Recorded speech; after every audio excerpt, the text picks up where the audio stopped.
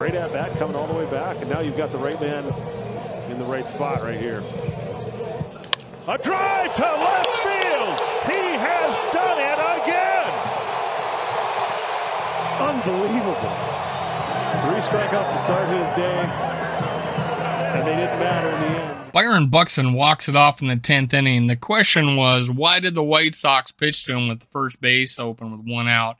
The Twins just extended the White Sox losing streak to 7 games. It's early, but Buxton is an MVP candidate.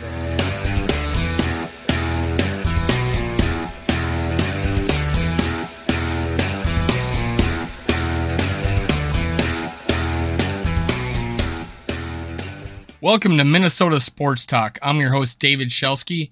Help keep more Minnesota Twins content on YouTube by clicking like and subscribe below. You can follow me on Twitter at MN Sports Podcast.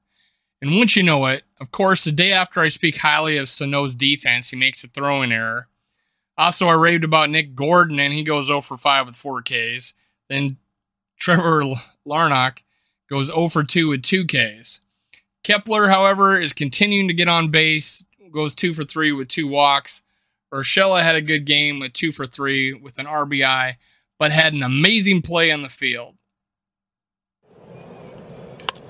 Toward the hole. Nice pickup by Urshela. How did he make that play? What a play by Urshela. How do you do that? How do you make that throw right there from your backside? That was incredible. Got something on the throw, and it was perfectly on target. I mean, he threw that almost as he was falling over. How you didn't throw that ball in the 6th row right there? A terrific play. That you will not see a better play by a third baseman this year. On the mound, Chris Archer struggled to throw strikes. However, Josh Winder came in for long relief, which would be his role if Rocco decides to keep him. Cuts will be coming soon, and Rocco will have a decision to make. Will he want to stretch him out in the minor leagues, bring him up if we need him as a regular starter? However, he started Rocco started the season wanting to go with 6 starters, and now they're down to 5. So, why not give Josh Winder a start in the major leagues before they send him back down? I think that'd be a good idea. Now, Buxton decided to take the game in his own hands when they were down 3-1 in the 7th, and he goes opposite to right field for a 2-run homer to tie the game off of Aaron Bummer. What an unfortunate name for a reliever, especially if you give up a 2-run dinger to Byron Buxton, hopefully the future MVP of the league. Driven to right. Pollock is back. Gone. We are tied. Buxton goes opposite field.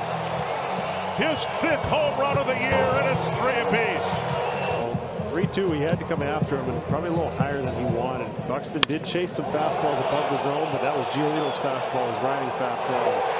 Bummer throws more of a sinker, more of a 2-seam, and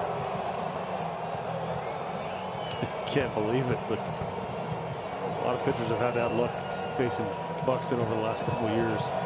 Look at the emotion. You gotta love that.